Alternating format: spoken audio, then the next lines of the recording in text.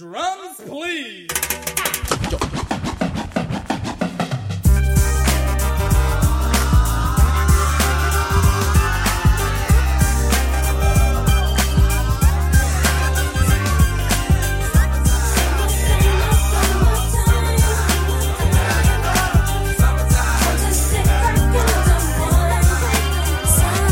Here it is, a groove slightly transformed. Just a bit of a break from the norm. Just a little song. Hi, folks. Today's podcast is brought to you by FantasyAces.com, the premier destination for daily fantasy sports and home to incredible, once-in-a-lifetime, big-ticket live championship finals for pro and college football, baseball, and basketball.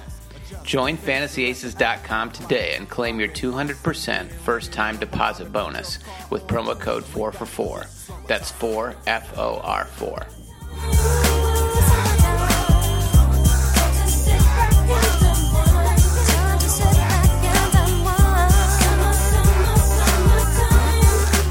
Welcome to DFS MVP, Daily Fantasy Sports most valuable podcast.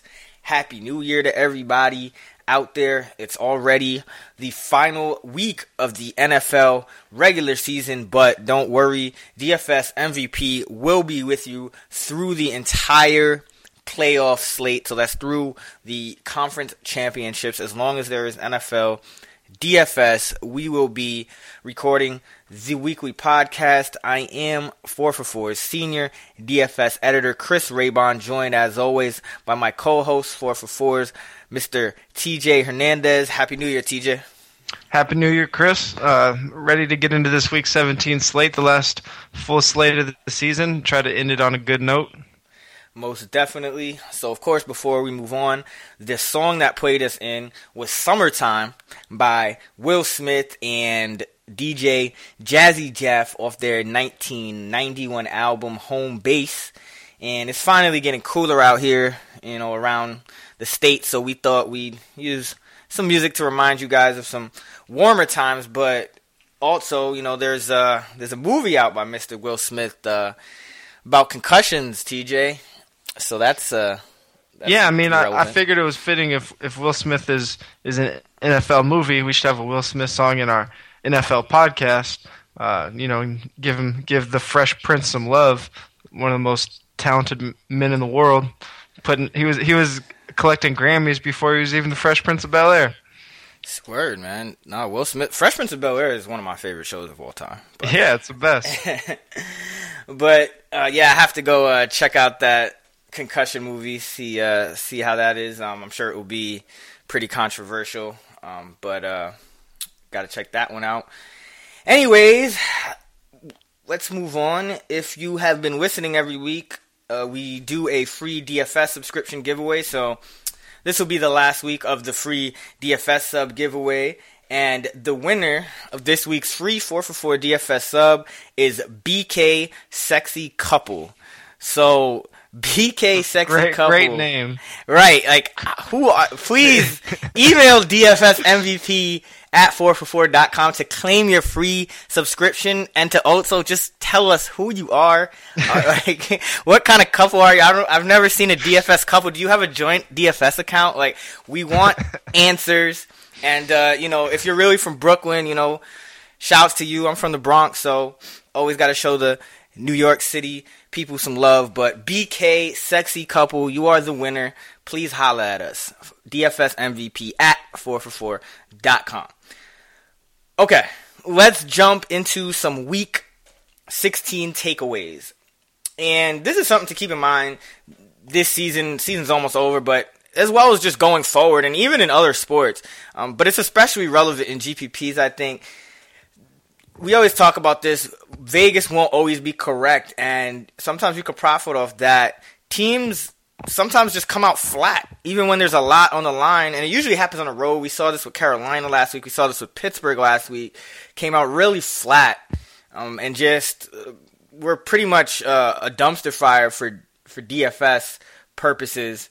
And I actually mentioned Antonio Brown's home road splits last week, the fact that he averages about 25 less yards and only 1/4 of his touchdown per game production on the road. since 2013 as he does at home. And even in a great matchup we saw last week, Brown put up a pretty average line. I think it was 7 catches for 60-something yards. So Ben Roethlisberger actually also has bad road splits. Since 2013, he's averaging 311 yards at home per game, but only 282 on the road. And then at home, he averages 2.4 passing touchdowns, but on the road, it's only 1.3, which is not very good at all. And he averages 1 whole more yard per attempt at home than on the road, 8.38 to 7.37. So that's something to think about. Even this week, Roethlisberger's on the road again, but I'm sure his ownership percentage will be a lot lower, so I still think he makes for a good contrarian play in a must-win game and a good matchup. But just something to keep in mind with Brown and Roethlisberger and the Pittsburgh offense, passing game especially, when they go on the road for some reason, they just haven't performed as well from a numbers standpoint, and I guess that's why they're still fighting for a playoff spot. TJ, any Week 16 takeaways on your end? Yeah, I mean, I think one thing that was pretty glaring was the bad process of starting the Tennessee defense. It was a defense that was very popular, minimum salary. The thinking being that facing Brandon Weeden that they would have a very good game, but Tennessee is a team that has ranked at or near the bottom of the league in fantasy points allowed and adjusted fantasy point rankings on 4-for-4 against the pass, against wide receivers. And although Brandon Weeden isn't a good quarterback by any means, he does have some NFL experience, and we've seen in the past where these mid-priced quarterbacks against really bad defenses come in and succeed, and it's usually a really good spot to take advantage of that. And the public and myself as well kind of went the opposite way last week and went with the bad defense against the bad quarterback. That obviously backfired a little bit. That was a really weird Vegas line because I don't bet on games, but if I was going to start, I would have started with that game last week because I believe the Titans were 4.5-point favorites or something like that against the Texans, and that just didn't seem right considering both teams were starting backup quarterbacks, but the Texans are going to win the division, and the Titans are pretty much fighting for the number 1 draft pick. So I didn't really get that line, and I think that kind of threw a lot of people off. In DFS, you say, oh well, this minimum price team is a home favorite, and but I think that was a case of Vegas just getting it wrong and throwing people off. Yeah, it was a really weird spot and kind of a trap that, like I said, a lot of us, including myself, fell into, and it didn't work out well. A couple other things I noticed is we saw the Cardinals just handle the Packers. You can make an argument at this point that Cardinals are the best team in the league with the way David Johnson's been playing. Not to overreact because the Panthers lost one game, but just from an all-around standpoint, the way the Cardinals can get after the quarterback. They got Patrick Peterson that they could put on any number 1 receiver, and they can beat you through the air or on the ground. They're might be the best team going into the playoffs. And then we saw with the Giants, without Odell Beckham, that team is not an offense that you want much of. Another spot where myself, including a lot of other people, thought like Will Tye would have a good game, but without Odell on the field, Giants just didn't look the same. So those are just some things I noticed late in the season. That Will Tye, that surprised me too, because Tye was actually putting up decent numbers before Beckham went down, but I guess that was a function of the coverage focused on Beckham. Tye can easily get those underneath gains, but it actually didn't hurt as much because Greg Olsen had a terrible game. Yeah. Julius Thomas had a terrible game. So really, all the tight ends, no one really performed that well. So if you didn't spend a lot on Tye, and that's what we talk about with tight ends and trying to mitigate your risk by looking for a cheap option at tight end when you can. Tight end is a really tough position to predict. The top 2 chalk plays, Greg Olsen and Julius Thomas. Olsen had 4 for 40, I believe, and Thomas had 2 for 12. So even though Tye had a bad game himself, you paid a lot less for Tye. So it didn't hurt you as much, and you were able to use some of that salary elsewhere and hopefully gain an edge. So that's just an example of why we kind of recommend whenever you can find a value tight end, it's usually a good place to start. Absolutely. All right, cool. Let's jump into quarterbacks for Week 17. Right off the bat, I'm going to go ahead and ignore your home road split advice and talk about Ben Roethlisberger. Who's $8,800 on FanDuel and $6,900 on DraftKings. The Steelers, this is something we'll talk about at the end, but I'll mention it throughout some of my plays too. The Steelers still have a chance to make the playoffs if they win and the Jets lose, so they are very motivated to come out and not come out flat in a road game at Cleveland. Pittsburgh has the highest team total of the week. They're projected to score 28.75 points. Cleveland ranks 28th in adjusted fantasy points allowed to opposing quarterbacks. And over the past 6 weeks, Cleveland is allowing the third highest touchdown rate on passes inside the red zone. So I think that this is a week that the Steelers, we know they could put up a big number. We've seen them attack through the air and on the ground. And like I said, they're very motivated, so I don't think we'll see a repeat of last week. Moving down a little bit in price, two guys that are very similarly priced are Matt Ryan and Eli Manning. Matt Ryan is $7,600 on FanDuel and $5,500 on DraftKings. Eli is $7,500 on FanDuel and $5,600 on DraftKings. So basically the same exact price.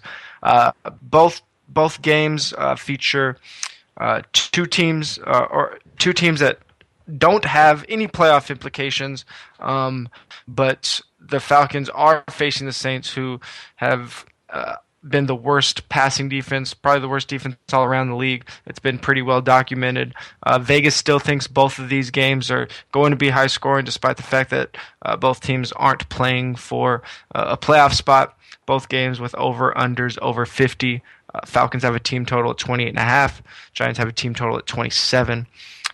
New Orleans, over the past 6 games, they've allowed touchdown on 59% of all red zone passing attempts. Atlanta has the highest relative team total of the week. They're projected to score 7 points over their season point per game average. There is a little bit of a narrative street reason to beyond this passing game that I'll get into when we touch on the receivers in regards to the Falcons. And then Eli is facing the Eagles, who rank 31st in adjusted fantasy points allowed. They have the third worst touchdown rate allowed to quarterbacks since Week 11. They've allowed touchdowns on almost 7% of pass attempts. And over that span, Eli is 6th in touchdown rate himself, so he's been doing very well. We've talked about a regression a lot the past few weeks throughout the season. It's a stat I really like to look at, especially when we're talking about GPP plays, because when we're looking at regression, it's usually players that have had opportunities to score but haven't turned those opportunities into touchdowns. My leading touchdown regression candidate quarterback this week is Aaron Rodgers. We know the Packers have been struggling in general, especially on offense. We saw their offensive line just get destroyed last week by the Cardinals, but since Week 11, Aaron Rodgers leads the league in red zone pass attempts. He's attempted 45 red zone passes, but he's converted just 4 of those into touchdowns for a conversion rate under 9%. The league average for quarterbacks is usually around 25%. They usually convert about a quarter of their red zone passes into touchdowns. For Aaron Rodgers, his career, he's converted over 26% of his red zone passes into touchdowns. So even though obviously they don't have Jordy, he's been out all season, and they haven't been very efficient all around as an offense, I think Aaron Rodgers is good enough, and Packers are motivated as favorites to try to get this win the division, and turn some of those red zone looks into touchdowns. Definitely. Yeah, that's really the thing. I really like Eli this week. I remember last year, in Week 17, the Giants played the Eagles as well, and Eli, Odell Beckham, and Ruben Randle all had pretty good numbers, and they played the whole game. So I'm thinking it will be the same. We don't know what's going to happen with Philly just because of the coaching change, but some really good options on teams that are eliminated from the playoffs. So hopefully those guys work out. Moving on to running back. Again, we have to target the Saints. Devontae Freeman is $8,800 on FanDuel and 7,600 on DraftKings. He's the top running back in 2015 per game fantasy scoring. The Saints rank 31st in 4-for-4's strength of schedule adjusted fantasy points allowed to running backs. The Saints have allowed the most total touchdowns in the league offensively. They've allowed 55 offensive touchdowns. That's 3.7 per game. And Freeman has accounted for 41% of Atlanta's offensive touchdowns, and that's with missing parts of games and not even being the starter this whole year. So Freeman accounting for a ton of touchdowns, and this is a game where he has multi-touchdown upside. Then we move on to D'Angelo Williams. D'Angelo is just pretty much, you can plug and play him every week. He is putting up Le'Veon Bell numbers, and he's still not priced like the way Le'Veon Bell was earlier this year or last year. In starts, Williams is averaging 122 total yards, 1.2 total touchdowns, and 3.7 receptions per game. So that's Le'Veon Bell numbers right there. The Steelers are 10-point favorites against the Browns, and the Browns actually have been improving in the 4-for-4 schedule-adjusted fantasy points allowed metric to running backs, but Williams is just such a matchup-proof option. He's going to get the ball every week. He's shown that he can succeed even in tough matchups. He can score like against Denver, or even when the Steelers' offense comes out flat. Williams still had a monster game last week, so I wouldn't be worried about matchup as much with Williams because he catches the ball, he gets goal line looks, and he does have a great quarterback that can move the ball in Ben Roethlisberger. So Williams, another staple once again as we close out the season. And then Tim Hightower, 7K on FanDuel, 55 on DraftKings. He's averaging 25 touches a game over his last 3 games, and the Falcons rank 27th in 4-for-4's strength of schedule-adjusted fantasy points allowed to running backs. So Hightower's got a great matchup, and over the last 3 games, the Saints have had 19 opportunities inside the 10. That's targets plus running back carries, and Hightower has gotten 9 of those 19. So he's getting a very large share of the Saints' workload in close to the goal line, so that's good news for Hightower. He picked up a couple touchdowns last week, and then I'm not sure yet if Jonathan Stewart is going to play or not, but if he doesn't, Cameron Artis-Payne would definitely be an option based on volume because Fozzie Whitaker has already been ruled out for Week 17 with an ankle injury. So if Stewart is also out, Artis-Payne would figure to get the entire workload or most of the workload at running back. He'd be an option. I think the only worry with him is Mike Tolbert will probably still be in the mix, potentially at the goal line or even on third down. So that caps his upside a bit. But we saw Stewart succeed this season and get a lot of work near the goal line. So Artis-Payne, I think, if Stewart's out and Whitaker's out, I think Artis-Payne makes a solid option. Anything to add to running backs, TJ? I think you touched on all the major values of the week. There aren't too many running backs. Actually, just across the board, there aren't too many really true pump plays across the board this week. There are a couple guys that have seen increase in workload over the last few weeks that are still flying a little bit under the radar. This one might not be in play just because I saw some news come across Twitter just now. Over the last 3 weeks, Isaiah Crowell actually leads all running backs in touches inside the 10, but I just saw that Johnny Manziel had a concussion is what they're saying. So if Austin Davis has to start for the Browns, and that could kind of halt any chances of them putting up a big number in a possible shootout against Pittsburgh. Another guy, someone that you said you've had people asking you about before we jumped on the podcast, is Rashad Jennings. Over the last 3 weeks, only 2 backs have more total yards than Rashad Jennings, and he's averaging 6.3 yards per touch over the last 3 weeks. Giants are home favorites against the Eagles. Eagles rank 30th in schedule-adjusted fantasy points allowed to running backs. Rashad Jennings is priced 35th on DraftKings. So he is a possible cheap option. Again, that's one of those games where we don't know exactly what will happen just because two teams aren't playing for a playoff spot. You can attack Philly through the air, and then if Giants do get up big, it doesn't necessarily mean it's going to turn into a Jennings game just because it might be a spot where they don't want to. They don't really want to give any of their starters run in a big lead with nothing to play for. So there's a little bit of risk there, but it is worth noting his recent workload.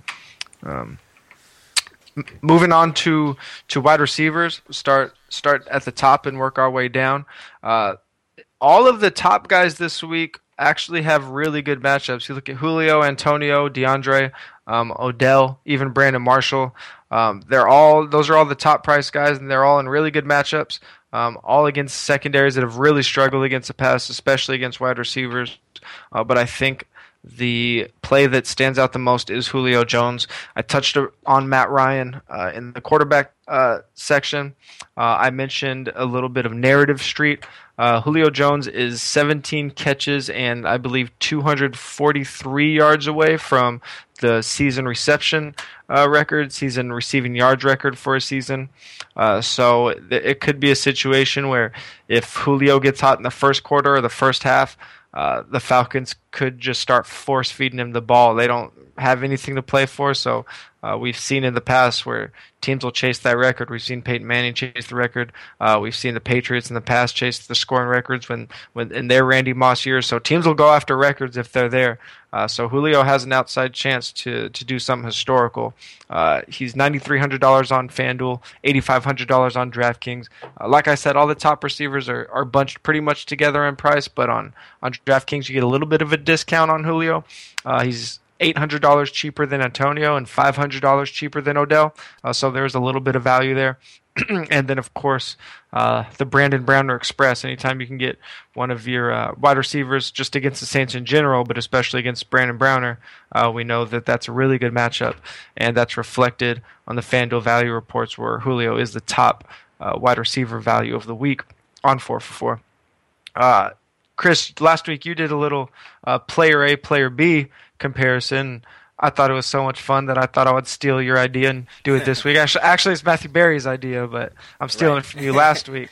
So we'll just look at two players. One player that is all the craze, and another one who is, he's been good, but not as hyped as the other one. So player A has a 23% market share over the last 6 weeks, 7.2 targets per game, leads the league with 15 red zone targets, is accounted for 50% of his team's red zone market share over that time. Player B, over the last 6 games as well, also has a 23% team target market share, but he is averaging 9.3 targets per game over that span, so 2 more targets per game. This guy is second in red zone targets over that span with 14, as opposed to player A's 15, and he's accounting for 45% of the team's red zone market share over that span. Player A is none other than Doug Baldwin, likely the hottest receiver in the game. Player B is one of my favorite guys, Eric Decker. Both of them are priced at $7,400 on FanDuel, but I suspect that because of his recent hot streak, Doug Baldwin will be much more high-owned. We don't have Thursday games this week, so we're going to have to make some educated guesses on ownership percentage, and I would guess that this is a spot where you can leverage these similarities and target Decker in a spot where he's priced exactly the same as Baldwin. He's actually cheaper than Baldwin on DraftKings. Baldwin's $6,700, whereas Decker's $6,500, but we see these guys with very similar usage. Decker even slightly more in terms of game targets, and you can really leverage that information because we can't always bank on those touchdowns every game or 2 touchdowns a game. It's not always the results; it's the process that gets you there. And Decker will be facing a Buffalo team that over the last 6 games, only 2 teams have allowed red zone passing touchdowns at a higher rate. Buffalo's allowed 38% of all red zone passes to go for touchdowns since week 11, and we know that when the Jets get in red zone, Decker's their guy. Marshall's been scoring from far out, but when they get close, Decker's the guy they're looking at. We saw that at the end of the game last week. Just moving down a couple dollars, Jeremy Maclin, $7,100 on FanDuel, $6,400 on DraftKings. He's been on a little bit of a tear over his last 5 games. He leads all wide receivers in both total market share and red zone market share. He is priced outside the top 20 on FanDuel. And again, Chiefs are in a spot where they're playing the Raiders and they're playing to win for a division title. So that means a home game. So they should be very motivated to put up a good offensive performance. So ride that Maclin hot streak at a discounted price. And then a cheaper guy, a guy that people are probably going to be off. I mentioned we don't have ownership percentages. This will probably be a very low-owned guy, is Martavis Bryant. He only saw 3 targets last week, so his price is still a little bit depressed, $7,100 on FanDuel, $5,300 on DraftKings, so priced outside the top 30 on DraftKings. Despite getting just 3 targets last week, he's still averaging over 9 targets per game over his last 6.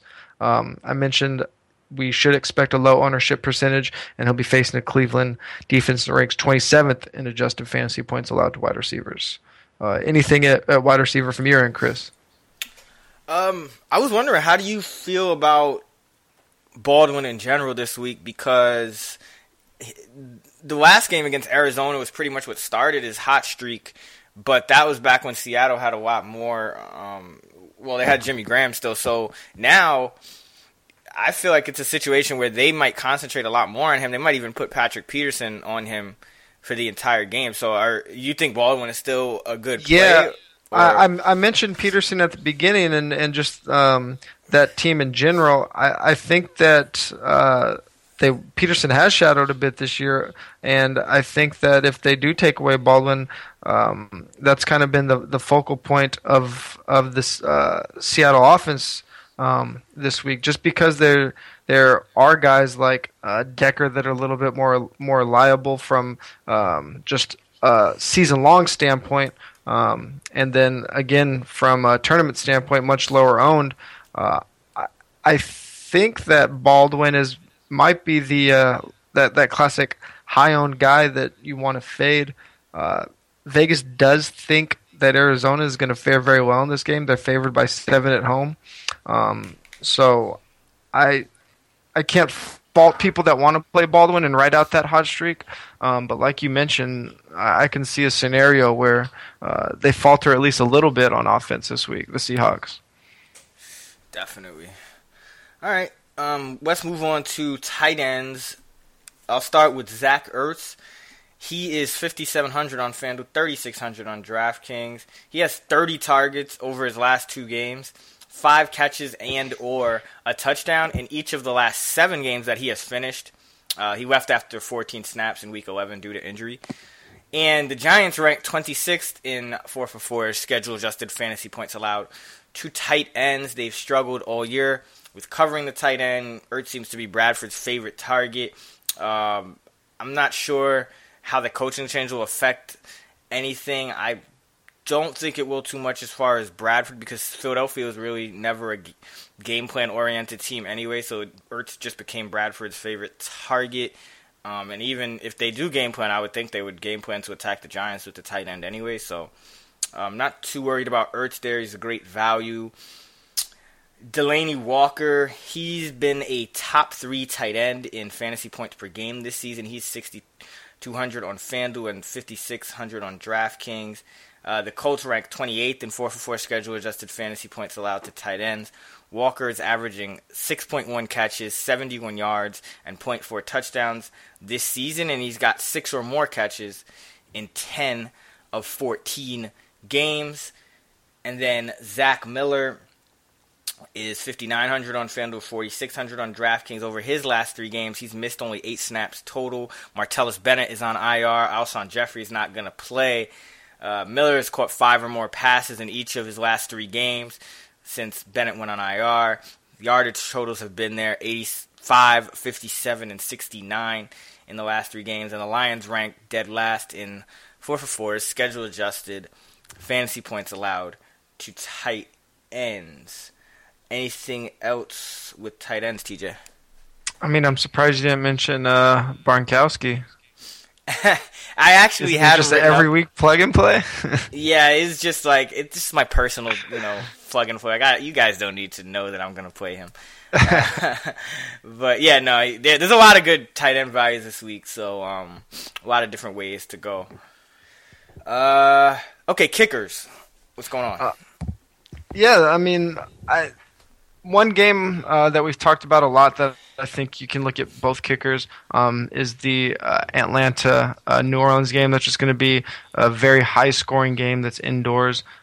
So they don't rank too highly in terms of projections, but I think both Kai Forbath and Shane Graham are at least worth considering just because we know that game's going to be indoors and high scoring, and this time of year we want to avoid the elements if we can. I don't think there's too many weather concerns this week. I think it might be a little bit windy and snowy in that New York-Buffalo game, but other than that, I didn't see too much in terms of weather concerns.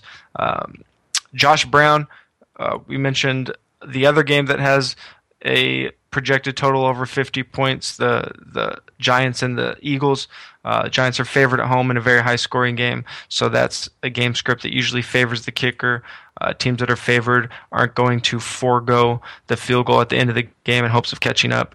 And then the top value on 4 for 4 is Chris Boswell. He's priced at $4,900, so you get a little bit pricier than Josh Brown's, who's $4,600. So maybe that price increase can get you on a guy that might be a little lower owned than someone who is cheaper, where a lot of owners try to go for that mid-salary kicker. Spinning up a little bit more at kicker can give you a nice way to differentiate your lineup. Even though the Steelers are one of the teams that like to forego the extra point, I think they'll have enough scoring opportunities, enough field goal opportunities where Chris Boswell can still put up a good number. Yeah, I think Boswell's kind of that same example of, when people try to avoid stacking multiple players on the same team, and then same reason people try to avoid using Boswell because they know Steelers don't always go for the extra point. But because Boswell is just on such a good offense, he's been one of the top kickers this year. So, again, it's all about the offense and the amount of points they're going to put up. It's not always, as cut and dry as, okay, well, they're not going to attempt as many extra points. Like, the amount of extra points they attempt, even when foregoing, might still be more than most teams just because they're scoring so much more. So, let's move on to defenses. The Carolina Panthers are 10.5-point favorites against the Bucs. The Bucs team total is currently sitting at 18.3. The Panthers are at home. They should be motivated to lock up home field with a win. They probably have a nasty taste on their mouth from losing last week, so I think they'll come out motivated, and they should make for a good play. The Rams, the 49ers have cleared 17 points only once in their last 9 games, and they needed overtime to do it, and that was in a 26-20 win against the Bears in Week 13. So Rams 49ers has an over-under of 37.5. That's one of the lowest over-unders of 2015. The Rams are 3.5-point favorites, so San Francisco's team total is 17, which is probably high considering they've only cleared that once. So the Rams make for a good play, very reasonable cost across the industry.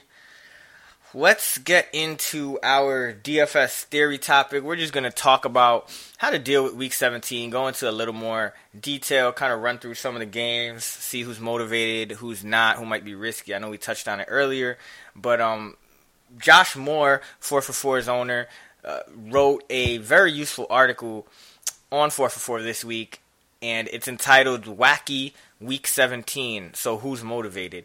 And I'll post a link with the podcast, but basically it just goes over every game and every team and breaks teams into highly motivated, slightly motivated, teams that are eliminated, and teams that are actually motivated to lose. So I'll just run through some of the points I took away. The Browns and the Titans are both fighting for the number 1 draft pick, so they actually have an incentive to lose.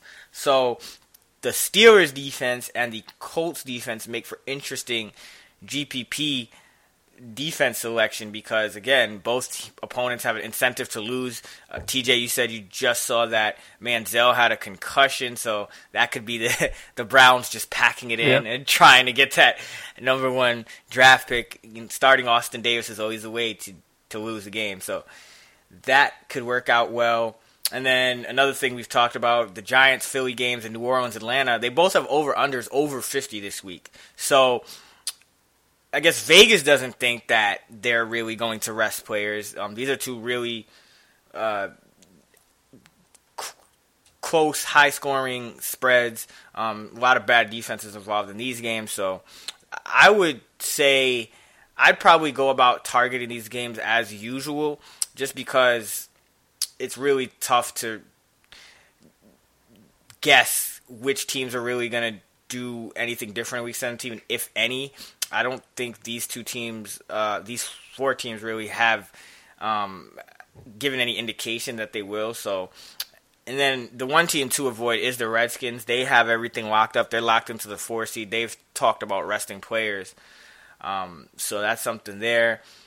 But, yeah, I think there's going to be a lot of potential to target some players in good matchups who maybe don't have playoff implications just because people maybe are scared of that. So there might be some good chances in GPPs to capitalize on some low ownership. What I would say, though, is this week especially, we've talked about this before, I probably wouldn't play as many 50-50s if I played cash games because if you're just throwing out a lineup and you're playing against the field, a couple of crazy things could happen and could go wrong and you could fall below the cash line.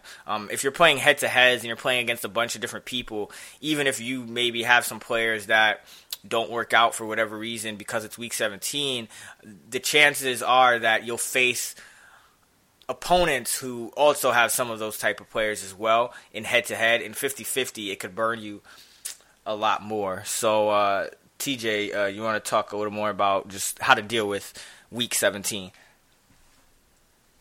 Yeah, like you said, this year's pretty interesting because only the Redskins are in a spot where they're locked into their playoff seed. Everyone else is playing for seeding, for home field advantage, for a home game, for a division title. So that's really good in terms of rostering players from those games. Even with that being said, I think there's an argument to be made for, at the very least, cutting back on your cash games and even possibly just foregoing cash games in general. We've just seen so many unforeseen circumstances in Week 17 that to roll out a full complement of games that you usually play, to have something like I don't know, a team get down big unexpectedly and they just pull their starters because they don't want to fight for this game where there's nothing really to play for. You just never know. There's players playing for jobs. There's coaches coaching for their jobs. Teams might be using Week 17 as a chance to get a final look at a couple of players that haven't got any run throughout the season. So if there are any players on your team from teams that aren't playing for a playoff seed, there's some inherent risk there in Week 17. So at least consider scaling back those cash games a bit, which I think I'll definitely do. Thought about not playing cash games at all, but I'm a degenerate, so I'll probably end up playing a full complement just because I'm a sick human being. But the sharp thing to do is to cut back on it a little bit, I think. No, definitely. That's what I was kind of getting at as well. Definitely cut back, especially those 50-50s, those double ups. Those can get really risky, but just a lot of things we don't know. But at the same time, in tournaments, a lot of people will probably go towards the playoff games, the teams with playoff implications. So that is pretty much all we wanted to talk about there for Week 17. So you have the Bengals, the Broncos, the Jets, the Vikings, Packers, Patriots. Those teams should all be highly motivated. The Texans, Steelers, highly motivated as well. The Panthers, the Cardinals, the Seahawks. All of these teams have something to play for. We mentioned the Colts have an incentive to win, even though they have a slim chance of getting in the playoffs. The Titans have an incentive to lose. So, the Colts, probably a defense that nobody will touch, but you never know. They could capitalize, maybe run a fumble or something like that back for a touchdown. And the Chiefs, they aren't as motivated, but they could win the division, so they should still be playing hard as well. And that about covers all of the teams that do have playoff implications, in case you guys are wondering. But again, check out Josh Moore's article. It's a really good article. Goes through every game and every team and talks about which teams have the most motivation. But that will about do it for us for Week 17. Thank you very much for listening to DFS MVP all season long. As I mentioned, we will still be recording throughout the playoffs. I'll probably have a briefer podcast, just go through each game by game, talk about any cash game plays, tournament plays, just our outlook for the game. So keep tuning in to DFS MVP. Subscribe. Give us some rates and reviews. We really appreciate it. And have a happy new year. You can find TJ Hernandez on Twitter at TJ Hernandez. And you can find me on Twitter at Chris Raybon. Good luck in Week 17. Let's get this shmoney. Shmoney. Here it is, a groove slightly transformed. Just a bit of a break from the norm. Just a little something to break the monotony of all that hardcore dance that has gotten to be a little bit out of control. It's cool to dance, but what about a groove that soothes and moves romance? Give me a soft, subtle mix, and if it ain't broke, then don't try to fix it. And think of the summers of the past. Adjust the bass and let the Alpine blast. Pop in my CD and let me run a rhyme and put your car on cruise and lay back, cause it's summertime.